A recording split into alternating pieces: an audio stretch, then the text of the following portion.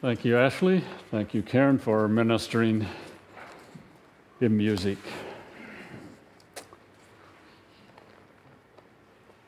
Let's pray together, and then we'll interact with one of the Psalms. Father, we thank you that we can talk to you. We thank you that you've given us your word. As we think about the Psalms, many times the psalmists are expressing their thoughts, their feelings to you. And it's our Father, as we interact with your word, not to be hearers only, but also doers. So we understand what the psalmist says. May we see its practicality in our life. For it's in Christ's name I pray. Amen. I'm going to describe several individuals. I'm not going to give names because if I gave names, you would relate to them immediately, and I not always feel it's wise to mention names of public people. But I'm thinking of an individual that has been in the national scene for many years.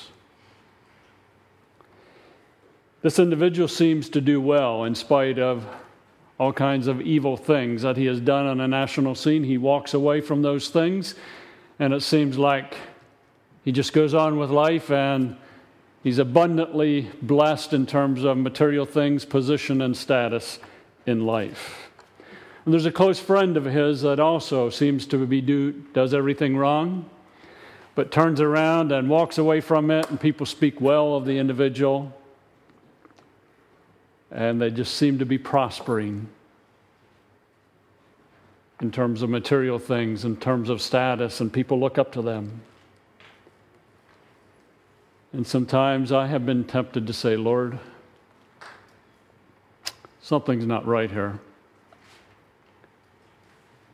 I've lived for you for many years, and I've never had what they have had. I also think of another individual, and if you watch TV at all, at least I've seen this individual on TV when I've been to the doctor's office, lives an evil, ungodly life, contrary to God's design, but is well known, well recognized, and praised by many, many people. How can such an evil person like that seem to do so well? People seeking advice from that individual. Has that ever crossed your mind to be envious of the prosperity of evil people? Do you wonder if it is worth seeking holiness and living a life surrendered to the Lord when you don't seem to do as well as some of those who live evil? Why does my own spiritual neighbor prosper, but I barely make it? Has that ever gone through your mind? I've been in and out of the hospital, but Barb does well. She's never been sick in her life, and she does what she wants, hurting people and living an evil life. Why? Does it bother you that a sports jock in school who has good grades and is very popular, but you seek God, and you may not be popular, you're just a nobody?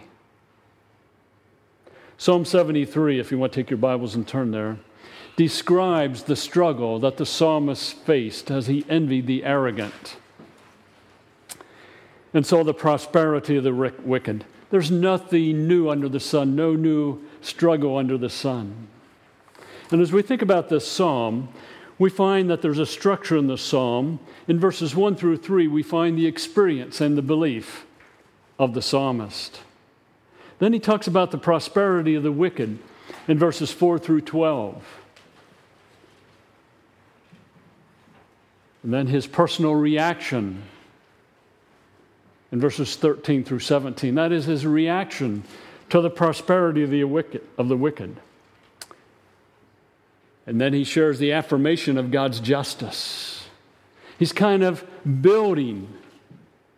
And then as you look at the latter part of the psalm, in verses 21 and 22, he evaluates his reaction. We see the evaluation of the psalmist's reaction to the prosperity of the wicked. Then we see in verses 21 through 26 the desire of the godly, the desire of the psalmist, and that ties in with the prosperity of the wicked. In light of the prosperity of the wicked, he's made an about shift, and he wants to respond in a certain way. And then he closes the psalm in verses 27 and 28 with his experience and his hope. The psalm is a prayer arising from the anguish coming from observing the freedom of the arrogant and the wicked. The psalmist deals with his thinking, his emotions, until he becomes disoriented. And then he comes to reorienting vision. The belief in God's justice is what kind of brings him back on target. The psalmist experiences a sense of joy and freedom when he comes back on target in his thinking. The problem of the arrogant, the problem of the prosperity of the wicked has no clear resolution. But we find in how the psalmist responds some good input in just living well in our world. The overall theme of the psalm is God's goodness. God's goodness, God's faithfulness in the midst of personal anguish over the prosperity of the arrogant and the wicked. God's goodness, God's faithfulness in that. The psalm was written after the psalmist went through the experience. He was envious of the arrogant, envious of the wicked. Was on a slippery slope. But he came to see God, came to see the eternal destiny of the arrogant and the wicked. He got back on target, and then later on he writes about his experience. In verses 1 through 3, we find his experience and his belief. Let's read those verses together. Surely God is good to Israel, to those who are pure in heart. But as for me, my feet had almost slipped. I nearly lost my foothold, for I envied the arrogant when I saw the prosperity of the wicked. In verse 1, the psalmist is establishing God and who he is. God is a God to covenant people. God is good to Israel. God had a covenant with Israel. You go back to Moses, the Mosaic covenant. You look at the Abrahamic covenant. He made a covenant with them. God was good to his covenant people. To those who are pure in heart, God is good to those who walk with him, seek purity, seek a sensitivity to him. But notice in verse 2, and I don't know if you write in your Bible, but if you do, by the word but, you can put contrast. In verse 1, God is described. In verse 2 and 3, we find the psalmist being described. But, as for me, my feet had almost slipped. I nearly lost my foothold.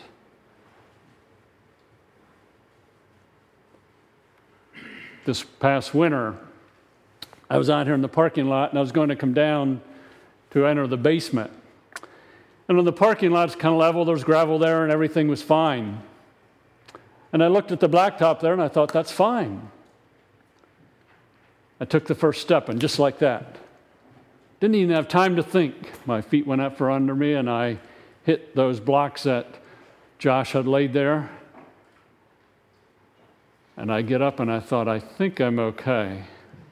And I thought, boy, my side hurts. And I thought, I don't think a rib was broken. It wasn't painful enough, long enough. But it was a slippery slope. Just like that, I was down. The psalmist says, as For me, my feet had almost slipped. I nearly lost my foothold. Why? Verse 3. I envied the arrogant when I saw the prosperity of the wicked. He's not talking about a physical fall. He's talking about a mental fall, a belief fall, an attitude fall, an outlook fall. I had almost slipped when I envied. The idea of envy is being upset at where someone else is in life because you're not there. Proverbs 23:17, Proverbs 24:1 and 2 talk about the fact that we shouldn't envy the wicked. But here the psalmist says, I envied the arrogant. I saw the prosperity of the wicked. What is an arrogant person? An arrogant person is one who lives independent of God. I don't need God. Self-sufficient. Envy of the arrogant. I saw the prosperity, success, life going well for the wicked. And the life going well is described in verses 4 through 12. And the wicked are those that are set in a direction. If God is here, they're set going this way. They're going the opposite direction. But I almost slipped when I envied the arrogant, the proud, the haughty, and I saw the prosperity of the wicked. Let's read together verses 4 through 12, where he talks about the prosperity of the wicked. They have no struggles. Their bodies are healthy and strong. They are free from the burdens common to man. They are not plagued by human ills. Therefore, pride is their necklace. They clothe themselves with violence. From their calloused hearts comes iniquity. The evil conceits of their minds know no limit. They scoff and speak with malice. In their arrogance, they threaten oppression. Their mouths lay claim to heaven, and their tongues take possession of the earth. Therefore, their people turn to them and drink up waters in abundance. They say, how can God know? Does the Most High have knowledge? This is what the wicked are like, always carefree. They increase in wealth. I almost slipped when I envied the arrogant and saw the prosperity of the wicked. Now he describes them. They have no struggles. Their bodies are healthy and strong. You ever stop and observe that it seems like some arrogant, wicked people do quite well physically? I can mention a couple of names now. I'm not going to. A well-known people, and I think they have lived evil lives. They've been proud, arrogant, self-sufficient.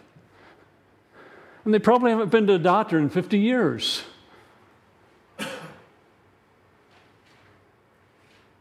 He's describing them.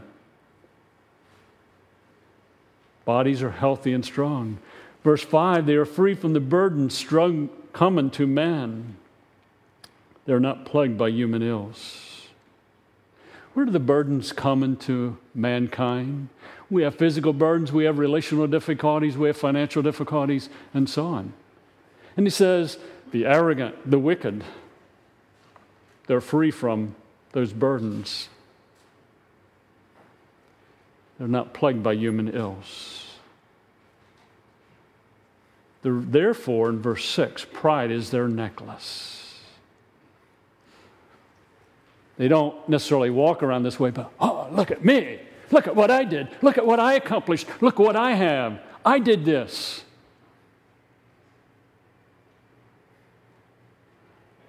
I was just reading in a news magazine this week about an individual who is paid up to $750,000 for one speaking engagement.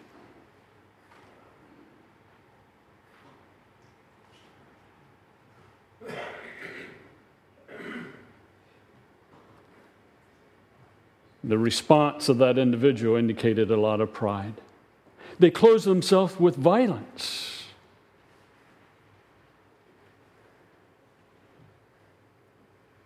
How much violence takes place behind the scenes that no one ever knows about on the part of the arrogant and the wicked?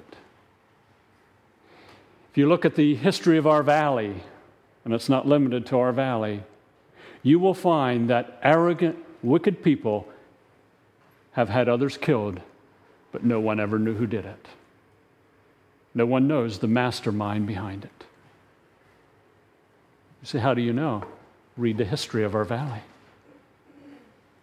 It's not limited to our valley. But pride is their necklace. Verse 7, from their calloused hearts comes iniquity. And again, we could spend time on a couple of those words, but we won't. But a calloused heart is a hard heart. There's not a sensitivity to God. And because there's not a sensitivity to God, there's that iniquity, that evil. The evil conceits of their minds knows no limit. I don't know about you, but sometimes I read what happens in our world and I think, how'd they figure that out? I couldn't even think that way. Some of the tortures that have taken place in the world by proud, arrogant people. Have it down to a science of how they can torture someone, but not kill them. They scoff and speak with malice. The idea of malice is to tear down, find fault, shred someone to pieces. They scoff, they speak with this malice and their arrogance. They threaten oppression. You better do what I want or I'll get you. No, they threaten that oppression. Their mouths lay claim to heaven. Their tongues take possession of the earth. The proud, the arrogant claim to be God at times.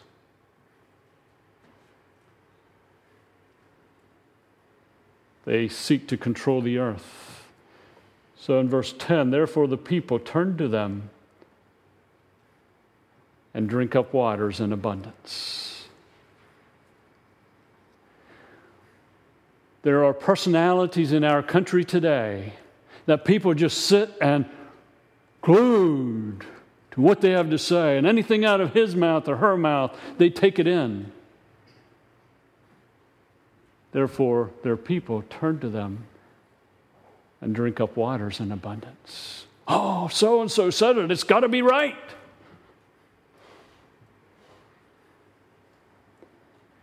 They say in verse 11, how can God know?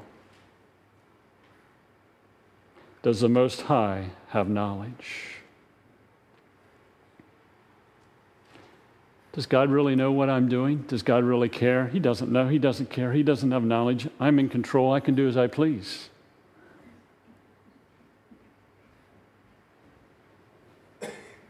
So he says, this is what the wicked are like, always carefree.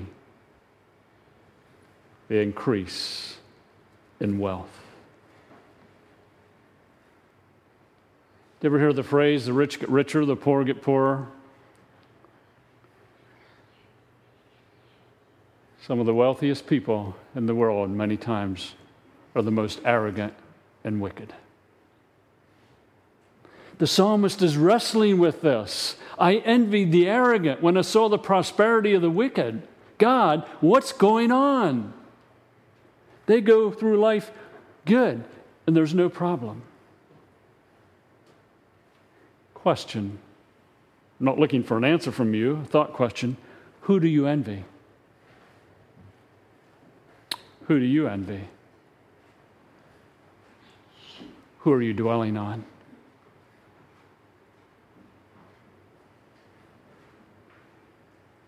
Is it some student at school that does well?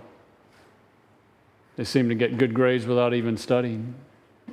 Their parents give them all that they want. But yet, they're just evil at heart. And you think, if only, this isn't fair. Is it some political figure that you're just ready to tear to shreds. They're on your mind a lot. Boy, it's not, I'm not going to try to finish all that.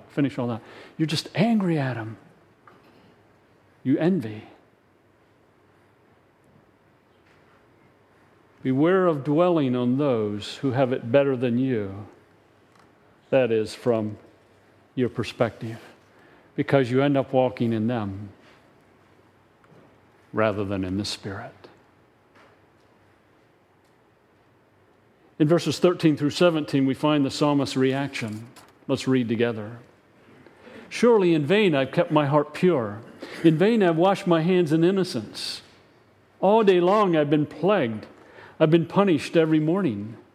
If I said, I will speak thus, I would have betrayed your children. When I tried to understand all this, it was oppressive to me till I entered the sanctuary of God. Then I understood their final destiny. Can you picture, have you ever been at the point, in vain, it's been worthless obeying God. Here I am, I try to do right, I try to please God, I honor Him, I obey Him, and look at how so-and-so gets blessed, and I don't get it. It's worthless.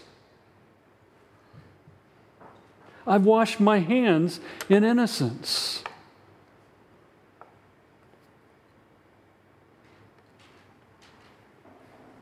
Why obey God? It's in vain.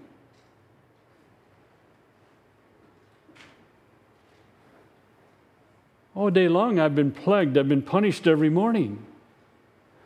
Lord, these wicked people have healthy and strong bodies. They're free from the burdens common to man. They're not plagued by human ills. But God, all day long I've been plagued. I've been burdened down. Every morning I've been punished. You deal with me. You correct me. These people just go on living. It's not right.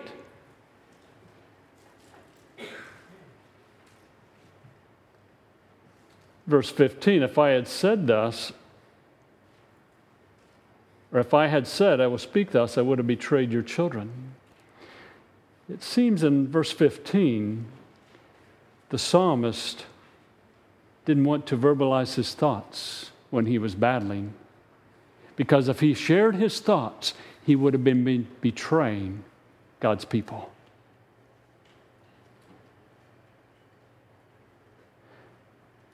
So Zach gets up next Sunday morning to speak, and he says, I just want you to know, I've really had a battle this week. In fact, I'm in it right now. I'm ready to give up on God.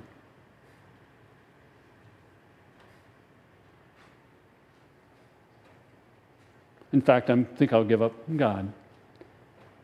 Bye. And he walks out. That's where the psalmist is at this point. He says, when I was going through this battle, if I had said, I will speak thus, I would have betrayed your children. He would have been walking away from God's people. He would have been walking away from what he had believed and taught. He would have become a proud island. He would have followed the ideology of self-sufficiency, affluence, and autonomy. He's sharing his battle.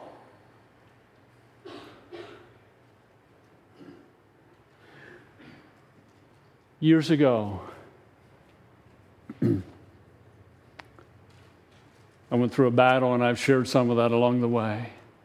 But there was a point in time I came to God, and I didn't share this with people. I was like the psalmist, I don't want to betray God's people. But I said, God, I'm fed up with life. Physically, I'm fed up with life. Get me out of here now. I'm tired of suffering physically.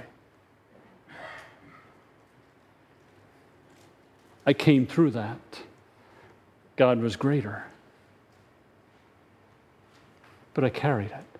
And that's where the psalmist is. And he says in verse 16, when I tried to understand all this, it was oppressive to me. God, how can this wicked person be so blessed? At least it looks blessed materially. They don't have any physical problems. They got all this wealth. They have good relationships. People seek their counsel. And here I am having all kinds of problems. It didn't make any sense to him. He's confessing his struggle. But I love verse 17.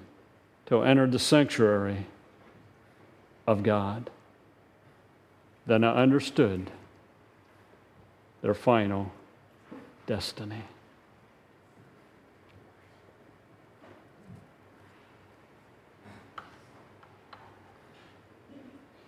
He's battling, he's struggled. The length of the battle, the struggle is not given. But he finally came to the point when he looked at things from God's perspective. He looked at God's justice and realized that evil, proud, arrogant people will never be victorious in the long run, in the long term. Walter Zimmerly observes, and I quote, "Faith is assailed by its inability to comprehend God's order in the experience of everyday life, finds its way to the bold confidence which confesses that it will cleave to God as its portion, even when the heart and body fail." End of quote. The psalmist is coming back to God and saying, God, I need to cling to you. I need to look at things from your perspective. When I entered the sanctuary of God, then I understood their final destiny. The turning point is in verse 17. Just as Job 38 through 41 is a turning point for Job, when God gave him his little quiz, and then he repented. So what happens? In verses 18 through 20, we find that the psalmist is affirming God's justice. Look at verse 18. Surely you place them on slippery ground. You cast them down to ruin. How suddenly are they destroyed, completely swept away by terrors. As a dream when one awakes. So when you arise, O Lord, you will despise them as fantasies.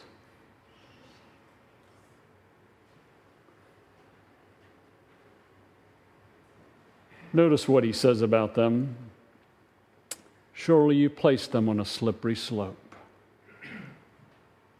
This is God. The psalmist is saying, surely you, God, you placed these people on a slippery slope. It's black ice. They don't even see it. And just like that, there's judgment.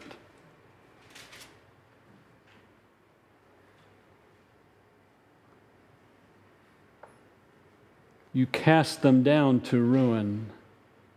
You cast them down to devastation. How suddenly they are destroyed.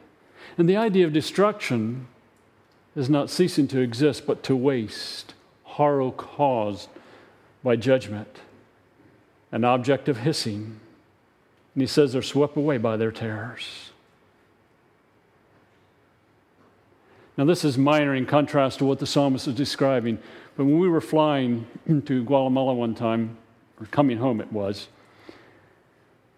the only time we were in Guatemala, family got separated from my family and was sitting beside a gal. And, the engine started revving. And as the engine started revving, I saw her go.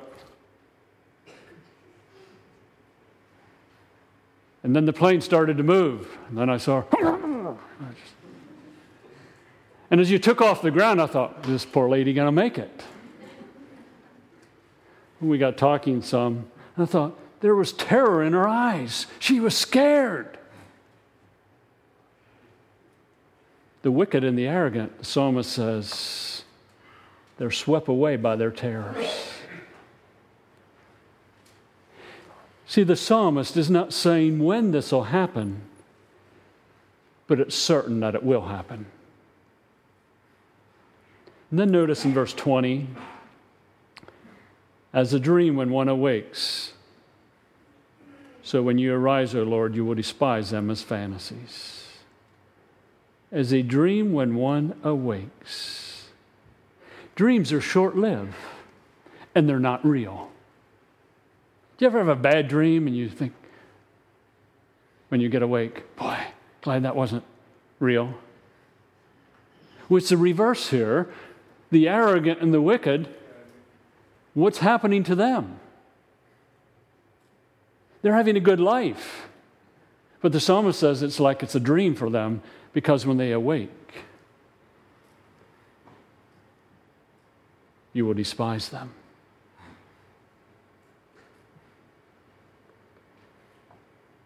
Waking up is reality for them when judgment comes. Reality is coming. The Lord is acting. You will despise them as fantasies. What's a fantasy? And it's an image, something that's not going to be real. The way they have lived is a fantasy. It's really not real because they've lived only in the present. Now stop and think. In verses 4 through 12, the psalmist described them as having struggle-free life, healthy bodies, free from common burdens, not plagued by human ills. He also described them as being proud, violent, calloused hearts, evil conceits, scoff, they speak with malice, they're arrogant, their mouths claim we're great. They claim no accountability, and they have increased wealth. But please see everything on the left as a slippery slope.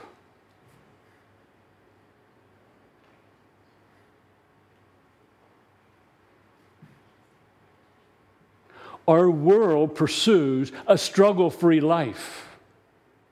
Our world bombards us with, have a healthy body. Our world bombards us with, be free from the common ills that humans have, not plagued by human ills.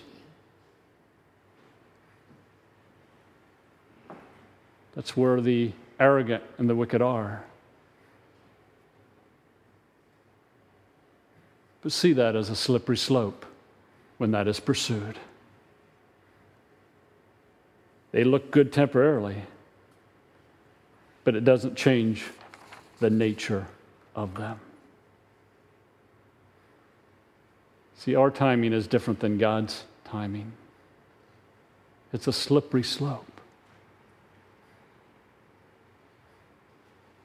On the lighter side, it's kind of like me going into the grocery store, walking down the potato chip aisle and buying a bag of chips, 9 or 10 ounces, I forget which size it is, the kind that I like. And on the way home, I open the bag and I start to eat them. And I get home and I think, these are really good, and I continue to eat. And I continue to eat, and after a while I say, the bag's almost empty. I think I could eat that many, but I'll pay for it very, very greatly for the next day. What are the arrogant and wicked people that are enjoying their chips, their slippery slope, if you please, for a short period of time? And then there's a judgment coming. A couple questions, and again, these are thought questions. Why do we dwell on people who are on slippery slopes? Why do we dwell on people who are on slippery slopes? We'll sit and be glued to the TV, and it may be someone talking that is on a slippery slope. And people will just drink that in. Why do we pursue slippery slope items as believers? Oh, got to have a healthy body. Not opposed to taking care of your body, but we can pursue that too hard. Why do we watch and listen to people on slippery slopes? Why do we watch and listen to people on slippery slopes?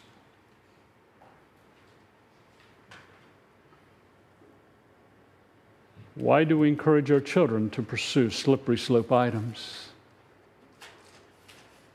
If we do. The psalmist goes on, verses 21 and 22, the evaluation of his reaction. Verse 21 and 22, when my heart was grieved and my spirit embittered, I was senseless and ignorant. I was a brute beast before you. Boy, the psalmist is saying some loaded things there. When my heart was grieved, when I'm looking at the arrogant and envying them, when I see the prosperity of the wicked, my heart was grieved. Now, the word grieve means to be fermented and sour. My heart was grieved. My spirit was embittered. The word spirit comes from kidney, which refers to one's inner being. Embittered is sharpening something to hurt. So here we find in the psalmist a grieved heart, a sour, fermented heart, a spirit, an inward person that is sharpened to hurt others. And then he says, I was senseless. The idea of senseless in the Hebrew is to burn. It involves fire. He says, I was ignorant. It means not be able to discern that which is right. Looking only at the present, not the long-term perspective. And he says, I was a brute beast before you. Fools are compared to brute beasts. Now the psalmist is describing himself. He says, when I was envious, as I looked at the arrogant people and the prosperity of the wicked, I was grieved, my spirit was embittered, I was senseless, I was ignorant, I was a brute beast before you. Envy influences us to the core of our being. See, the psalmist was on a slippery slope. He almost fell, or moving towards a slippery slope. But what happens? Look at verses 21 through 26. 23 through 26. Yet I am always with you. You hold me by your right hand. You guide me with your counsel, and afterward you will take me into glory. Whom I have in heaven but you, and earth has nothing I desire beside you. My flesh and my heart may fail, but God is the strength of my heart.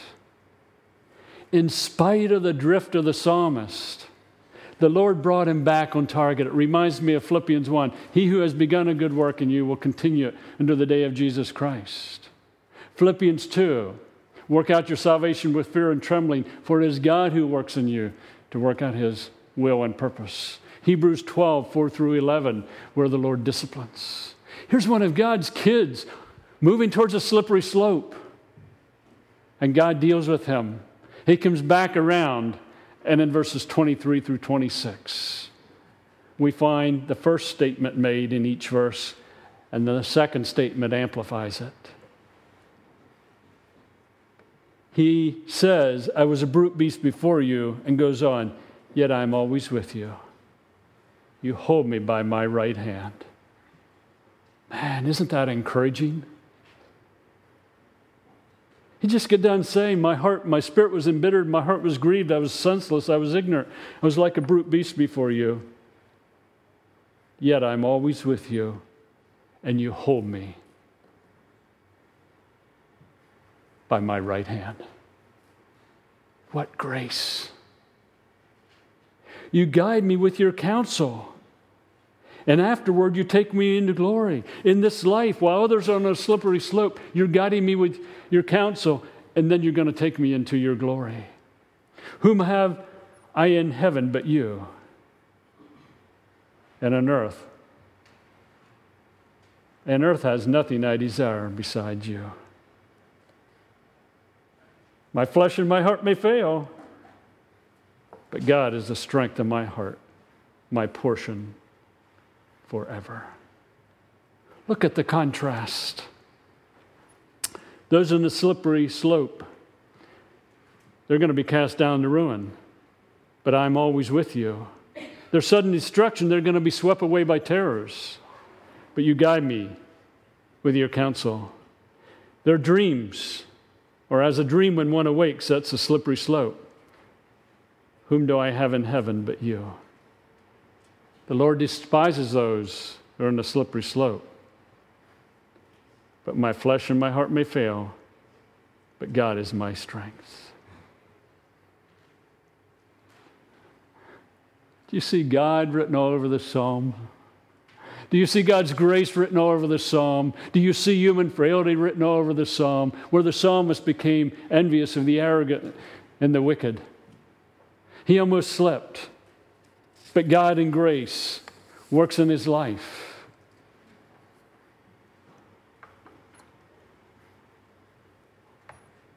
And I might say he comes to his senses. Yet I'm always with you, God. You hold me by my right hand. You guide me with your counsel, and afterward you take me into glory, and so on. And then he wraps up the psalm with experience and hope. Verse 27, those who are far from you will perish. You destroy all who are unfaithful to you. But as for me, it is good to be near God. I have made the sovereign Lord my refuge. I will tell of all your deeds. After he's been through this experience, he shares his experience. He writes the psalm. And as many of the psalms, he contrasts, those who are far from you will perish. Those in the slippery slope, the proud, the arrogant, the evil, will perish. You're going to destroy those who are unfaithful to you. But, notice the word but, that contrast. As for me, it is good to be near God. I made the sovereign Lord my refuge. I will tell of your deeds. You ever been down the slippery slope of the psalmist? Where you envy the arrogant, the wicked. You look at their lives, but God in grace brought you back on target. We'll never fully resolve the issue of the prosperity of the wicked, the arrogance that comes with it. We can just give up trying to resolve that and say, God, I want to follow you. And in light of this psalm, I would encourage you to focus on the eternal, not the present. See, the psalmist, in the early part of the psalm, was focusing on the present. He was looking at how well the arrogant did and the prosperity of the wicked. But then in verse 17, he stepped back and saw the eternal till he entered the sanctuary of God. If you look at life only in the present, when we do that, we lose perspective. But if we look at life from the eternal, it gives a much different perspective. We're not called to do anything about the arrogant, about the wicked, who are celebrities, who may be in politics and so on. We're to draw close to the Lord and rest in Him. The Lord is stable long term. When tempted to go the slippery slope and envy those who have so much, remember, the psalmist says, I am always with you. You hold me by my right hand. You guide me with your eternal counsel, or with your counsel, and afterward you will take me into glory, and so on. Rest in God. Let's pray together. Father, we know that you're stable over the long haul. You're unchanging. And at times, Father, we are tempted to follow the pattern of the psalmist. Some of us have been down that road, but in grace you brought us back on target. Thank you for working in our lives. And in light of who we are as humans, I would close with the doxology that Jude had at the end of his book as he was dealing with false teachers and encouraging people to stay on target. To him who is able to keep you from falling and to present you before his glorious presence without fault and with great joy. To the only God, our Savior, be glory, majesty, power, and authority through Jesus Christ our Lord, before all ages, now and forevermore. Amen.